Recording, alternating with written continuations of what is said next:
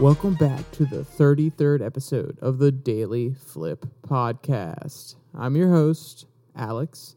Today we're going to go through some of the top stories, including how the red wave turned into a red ripple, why Republicans have a hard time winning in major cities, and the start of a possible OPEC-like battery cartel.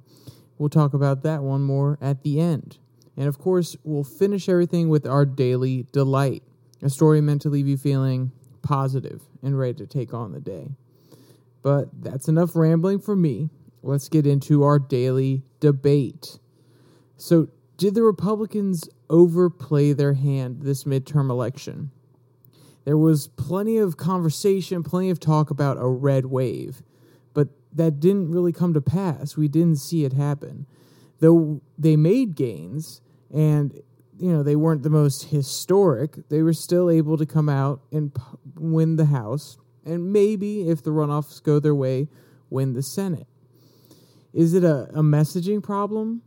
We've heard this term before, but we've never actually seen this red wave, or even a blue wave when it's been predicted before, except if you maybe go back to the Reagan era, where there was a massive red wave. But otherwise, you don't necessarily see this ever materialize. So the final question here, and I know I've posed a lot, is should Republicans stop beating on this red wave message and start underplaying their chances of winning? Because, as a person who follows this, I listen to this rhetoric of a red wave, and it really makes me sit there and say, you understand that when you say there's going to be a red wave, it discourages people who think that, it could be a close election, and they would go out and vote if it was. When they hear that term red wave, they're sitting there going, oh, okay, it's a red wave. I don't need to go vote. I talked to a few different conservatives and libertarians on my college campus, and they said, yeah, no, we didn't go vote. We thought that it was in the bag. We didn't know that or think that it was necessary. So this messaging can be negative at some points. Now, do you want to underplay it so much that people believe they don't have a chance of winning at all? No, but maybe they should stop using this term red wave in the future. All right, well, speaking of the red wave, let's get to our first article from the New Republic. The red wave died down to a red trickle. So, though this election has been, flip-flop and speculation on top of speculation, does anyone remember in August when there was a small chance that Democrats were going to buck the historical trends and make gains in the House and Senate? Quote, a string of legislative victories and a little dumb luck gave rise to the hope that Democrats might hold or even increase their majorities. But this moment proved to be all too fleeting. And in the fortnight leading up to the election, the narrative shifted hard in the direction of a certain Armageddon and a red wave that was going to be more powerful or powerful enough to knock Democrats out of believed to be safe seats, end quote. And, I already discussed that this didn't happen. But the fact that in August alone, there was this feeling, this sentiment that the Democrats could buck these historic trends, that whenever the president, whoever the president is, whether he's Republican or Democrat, whatever party he is, normally loses some ground in the House and the Senate. It's kind of a referendum on the president. So the fact that these Democrats in August were saying, we can really bounce back from some of these legislative victories, we can carry this momentum, especially with the Dobbs case in their back pocket. They saw an opportunity. And then to have it flipped on its head and the Republicans start coming back in the polls, that should speak to the fact that the Republicans really had something going on here, or at least when it comes to their messaging about inflation, they were on to something. Does that mean that was the totality of what they should have been talking about? No. But obviously, when the polls shifted back and forth as greatly as they did, honestly, I would say the polls were more volatile than the market this year, which is amazing. I mean, the market's been very volatile this year, and the polls going back and forth have been as well. But when you see this drastic shift to the left, and then as we get closer to the election, another drastic shift to the right, you would have really expected this this red wave. And I think the Republicans didn't necessarily capitalize on this momentum. They were going out and they were just saying, vote for me because I'm not a Democrat. Does that remind you of anybody's strategy? Does that remind you of anybody? The Democrats versus Trump? Vote for me because I'm not Trump. They're basically saying, this is a referendum on Joe Biden and his policies. Vote for me. And before going into the election, I was reading a lot of articles that discuss that the Republicans aren't necessarily putting forward a cohesive message. Besides, we'll stop spending some and we'll address some issues about abortion, maybe. And that's not even all Republicans. A lot of them let it sit and go to the state and didn't want to deal with it on a federal level. But when you have a simple message, that's great to get to your base, and it can rile them up.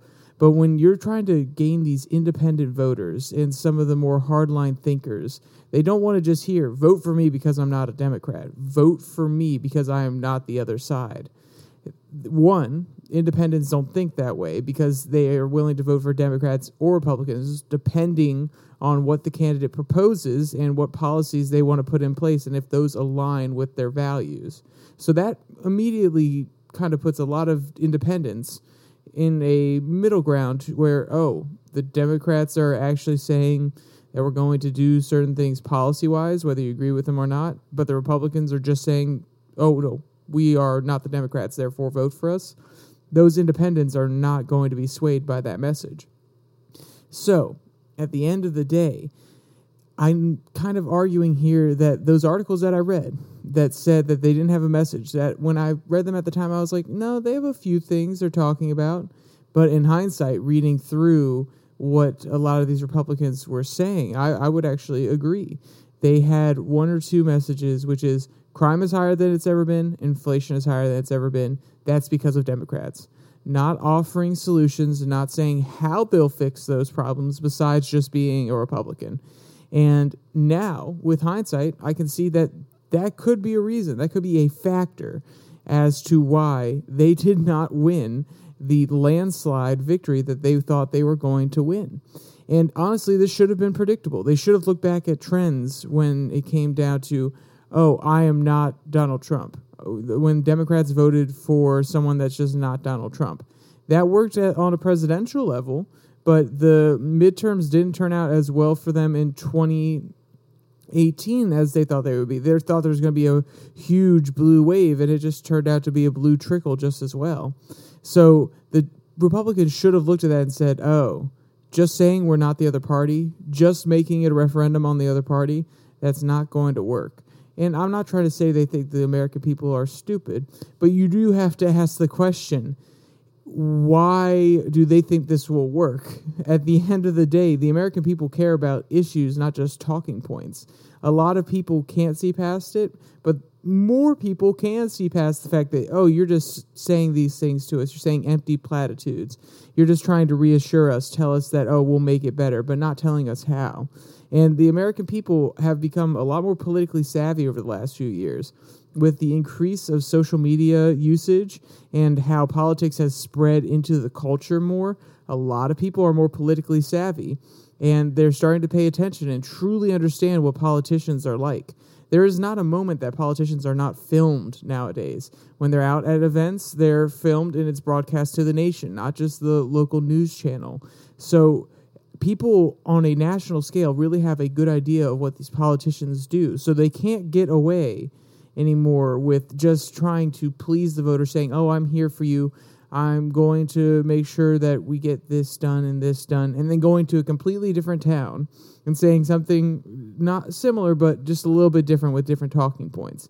Now they have to have a cohesive message, and with the amount of data that's out there, they have to have a cohesive message as a party too, not just on an individual level, because at the end of the day, if one candidate, one senator in Arizona and one senator in Florida are saying completely different things, then at the end of the day, they're actually going to be at odds when they get into the Senate for the most part, even if they're from the same party, meaning voters don't have faith that even though that senator may want to help them and actually put in policies that will help them, that senator could face conflict within their own party. So that's why there also has to be a cohesive national message, as well as just a cohesive plan from each individual candidate. And I think that really speaks to the issue that's going on in the right here. And to be honest, this article goes in a totally different direction. I kind of just went on a long rant here, but I think, honestly, it's a little bit more important to talk about what the Republicans did wrong and how they can address it, rather than go through an article that just criticizes them for not doing things right, not advertising right, and talking about DeSantis towards the end of it. So we'll move on from this article to one from The Dispatch. Why don't Republicans win in big cities? So of the top 20 largest cities in the United States, only 2 of them are governed by Republicans. One is Fort Worth, and the other one is Jacksonville. So with that understanding, you really have to ask yourself, are cities just more liberal? I mean, yes, they are, but that's not the entire factor. Quote, looking at the relationship between urbanization and political leaning, the historical trend is not without exceptions, but it is clear urban states are Democratic states. Of the 15 most heavily urban states in the country, Trump won 2, Florida and Texas. Outside of presidential elections, those urban states are mostly very tough ground for Republicans. New York, New Jersey, California, Massachusetts, Illinois, Connecticut, etc. Young, educated urbanites in Texas are a lot like their counterparts anywhere else across the country. Imagine yourself as a high-achieving young Texan who wants to attend an elite university, graduate, move to Austin, and work at Apple. What does the Republican Party stand for that makes you feel you belong there? End quote. So what the author is highlighting there is the old adage that people want to be where their jobs are, especially young people who are coming out of college with degrees that are applicable in high-growth industries or industries that pay really well. And a lot of those companies that pay really well centralize themselves in cities. And that's because in a city, it's more densely populated, meaning that they can do less work to find more people that can work in their company. Imagine you go out into the middle of the farmland. If you send out people to put up flyers, and this is just let's say you're a small business, you send out people to put up flyers in a 1-mile radius in a small town, that is going to be seen by less people than if you did the exact same thing in a major city. So these companies want to be where the intellectual talent is, as well as where they can get a lot of it cheaper. And then these people, these educated people, they see that, these companies are going to these major cities. Well, I guess I have to go there to get a good job. So it's kind of a self-perpetuating loop. And then it really speaks to beyond that. So we have to now look, okay, so we know why the young people are going to this city, but why are young people voting Democrat? Why do you have to vote Democrat if you're young? And they're not saying that you have to vote Democrat if you're young.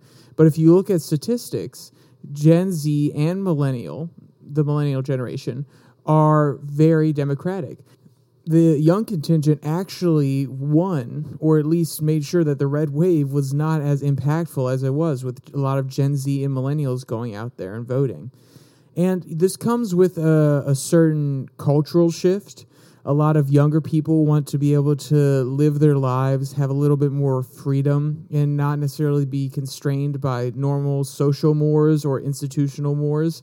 And that's something that happens when you're young, or at least, in an ideal sense, when you're young, naive, you don't necessarily understand how the world works, or even if you do understand how the world works, you have an ideal that you're striving for. And you haven't been, I always say this, and I say it in a bit of a tongue-in-cheek way, but you haven't been crushed by the system yet. You haven't been made to conform. You still have grand ideas of what you can do with your life, and certain realities haven't sunk in yet. So that's part of it. But also the Republicans, they're not really reaching out to these young intellectuals. A lot of Republicans nowadays, they've kind of tried to shift their ideas, their values, and present them towards blue-collar workers in the middle of the country, or in areas that are a little bit less financially let's just say, invigorated. So at the end of the day, these Republicans are looking at these college students saying, oh, they're just woke kids coming out of college. They'll turn around when they see the realities of the world, which is not true. At the end of the day, these kids coming out of college are shaping the next generation. They are shaping what the world will look like. Of course, there are going to be hard realities that they'll have to face. But at the end of the day, these are the people that are going into HR, that are going into different programs that will change how companies operate in the future. So the Republicans haven't made inroads because they see it as a fatal battle. Oh, these college kids are just coming out, they're woke. We need to focus on the non-college contingent. And in doing so, they're actually relegating themselves to the fate of exactly what they're saying the problem is.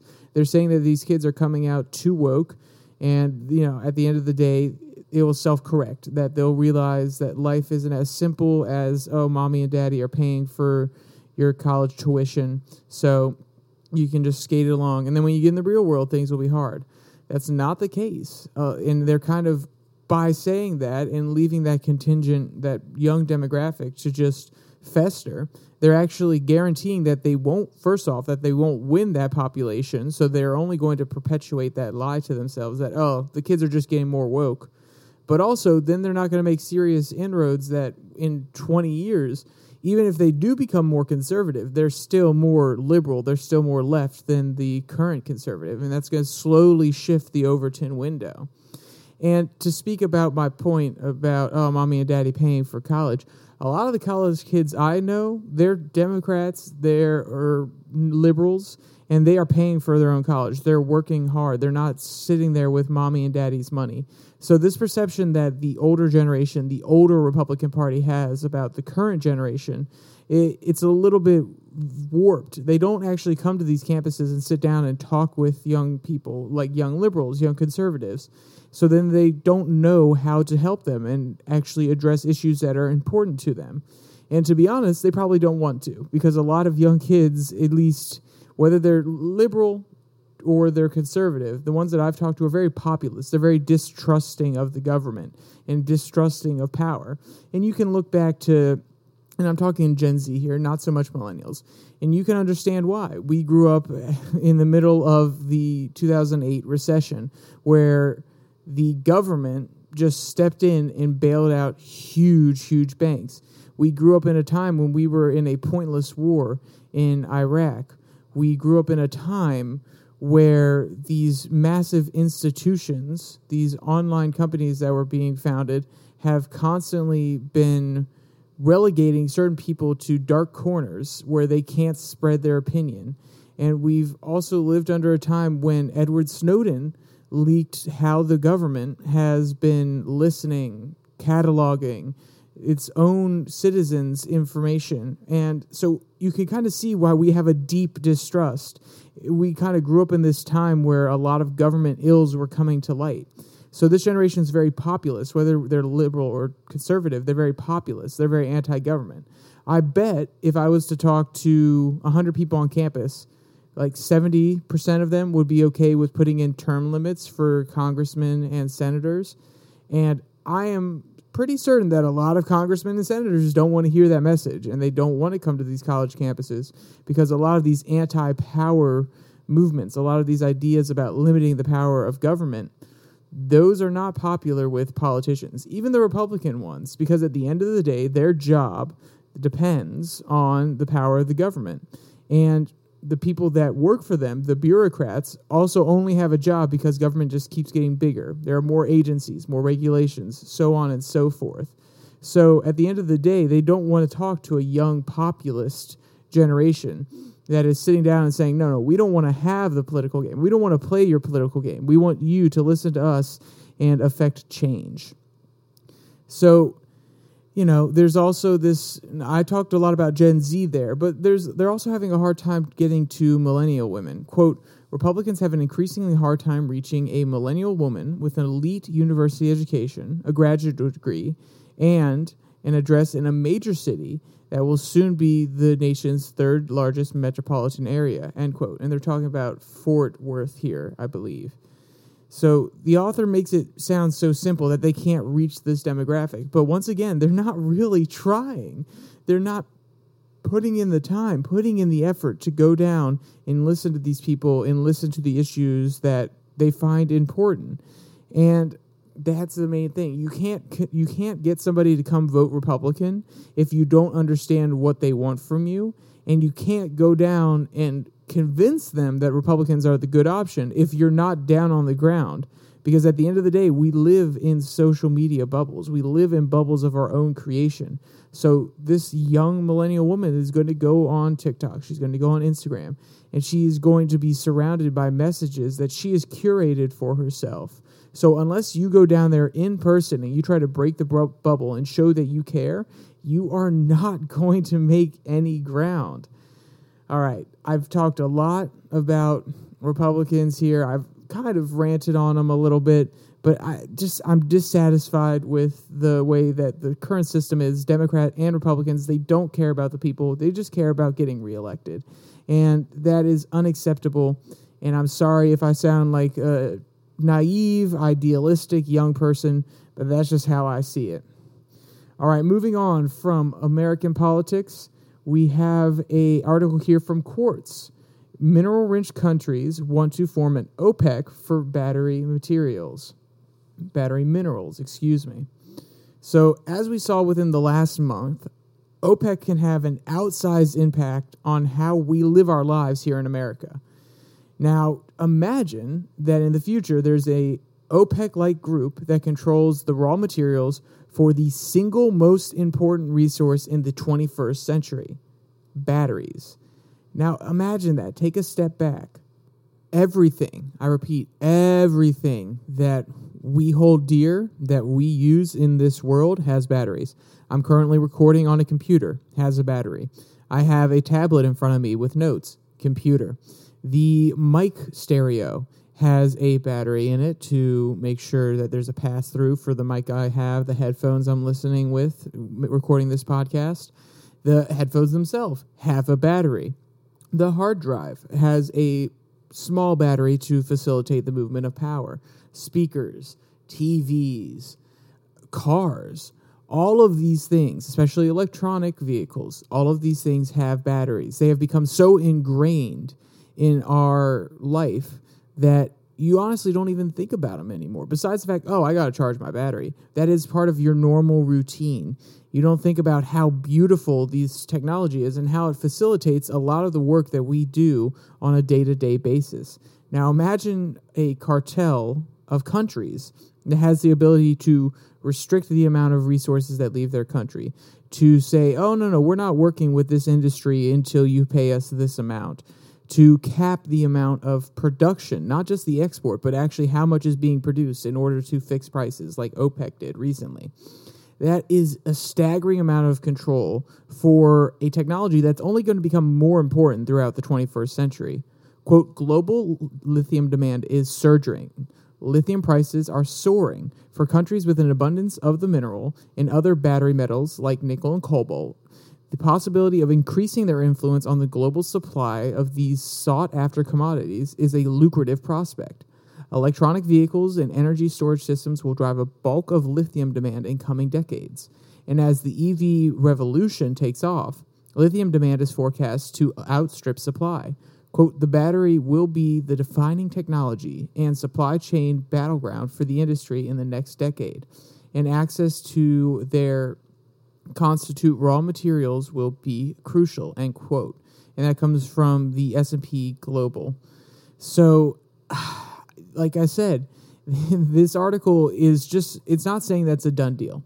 They're trying to highlight the impact that this can have on us as consumers. So, these organizations, in theory, like I said earlier, they could set production amounts at a fixed number, saying, no, we're not going to mine or process any more lithium this year. We're going to set it at this amount. Or this month, we're only going to produce half as much as we did last time in order to raise the price. But also, they could use it as political leverage to some degree. We don't agree with your policies, or your tariffs are a little too high. The U.S., you're putting tariffs on our country. Well, we're going to talk to our friends in this let's call it CPEC. We're going to say, hey, CPEC, we should fix the prices a little bit more. It'll help us in the long run. We can get a little bit more money out of it. And, hey, we can show the U.S. who's boss for putting tariffs on our lithium.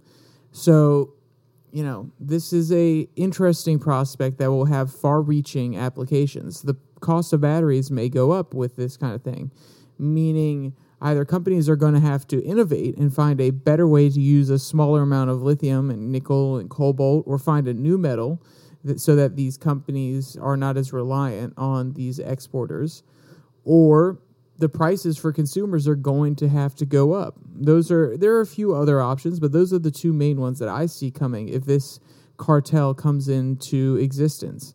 And, this idea has been popular in the Southeast Asian countries like Indonesia, also in the lithium triangle in South America that consists of Argentina, Chile, and Bolivia.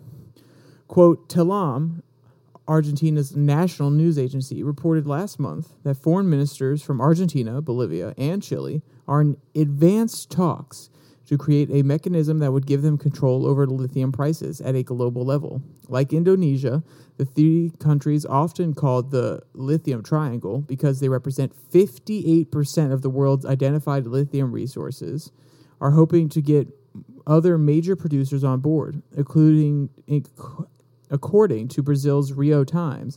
The trio of foreign ministers hopes to have Australia, the world's leading lithium producer, in the proposed lithium cartel, end quote. So if they were to get Australia involved, this would indeed be a very, very powerful cartel. Though that these three countries have 58% of the world's identified lithium, Australia alone is the largest producer or exporter. So, that would be a big win if they were able to convince Australia. And then imagine Indonesia coming in as well. That would be dangerous. But they do have to remember that they can't push too hard here because, as this quote points out, has 58% of the identified lithium resources. There are plenty of other lithium resources out there, and they could be in countries in Africa that don't necessarily have the resources yet to have these mines open.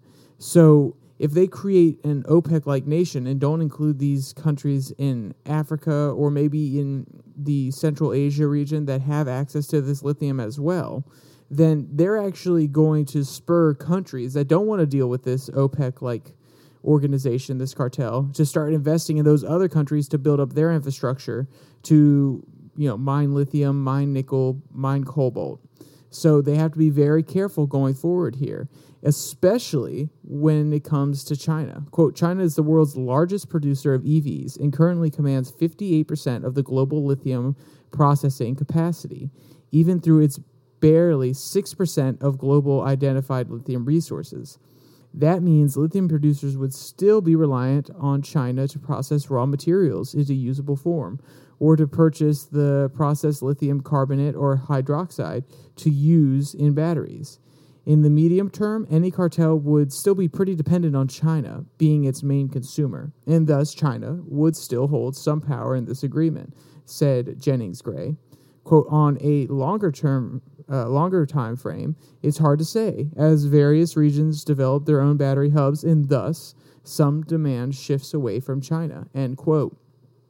So, it's this idea of the power that the producer has and the power that the customer has, and they're at odds here. Right now, China has the power of the customer, and it greatly outweighs these countries because they're not teaming up.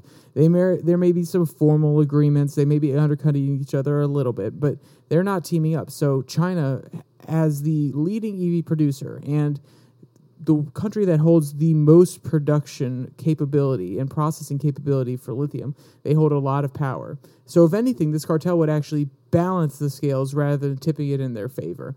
So, we'll see how all of this pans out. Just keep it in mind, keep looking out for it, because if anything, it's just something that you should be aware of when looking into the future and saying, what is it going to be like when I get out of college? What is it going to be like in 5 years?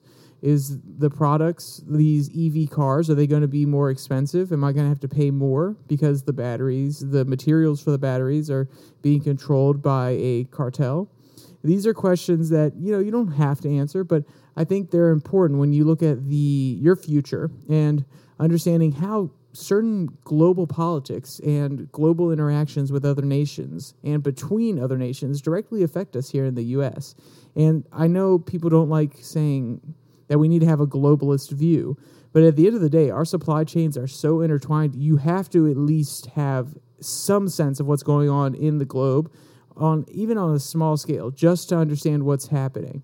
And if you're a business person, then it could give you a business opportunity to start more lithium speculation here in the U.S. Maybe you see an opportunity to start processing more lithium here in the United States, like Elon Musk did, so that we can actually take a little bit of that power away from China, and then also maybe discourage these countries from creating the cartel in the first place because they're not so beholden to one country as their major market. I'm not saying it's a great business opportunity. I haven't done the fundamentals, but these are the things that you can sit down and think about when you look at the opportunities or the global situation. All right. With that out of the way, we're going to go to our daily delight. A Dachshund and lively tortoise play a game of soccer. Marcel, a dog, and Jaguar, a tortoise. Yes, I know the irony of the name, and I understand. I was a little confused when I first read it. Have been getting ready for the World Cup. Quote, they played a lively game of football, soccer, together in the family's Antrim Beltram yard. This heartwarming scene was captured by their human, Rudy Janssens, end quote. So it really reminds me of how my dog and I used to go out and play soccer in the backyard as a kid, especially with the World Cup coming up. We would set up the goals. She would never get the ball to the goal, but she would definitely try to dribble it around, and it was always cute to watch. Quote, Janssen told the Good News Network that he found the tortoise at a local forest 30 years prior, and he has lived with the family ever since. He has been given the name Jaguar because he is very quick. A little bit of irony there. All right, so if you want to see any of the cute videos of these two playing soccer or read any of today's articles, there will be a link in the description below that like and subscribe button. And also down there in the description is my Twitter handle, @YourDailyFlip. Post there daily. Some days it's the podcast going out. Sometimes it's quote tweets. Basically, it's a simpler way to stay informed without having to listen to this entire podcast. And you can just kind of browse through while you're already looking on Twitter. All right. With that said, there's only one more thing to say. Stay safe. Don't die.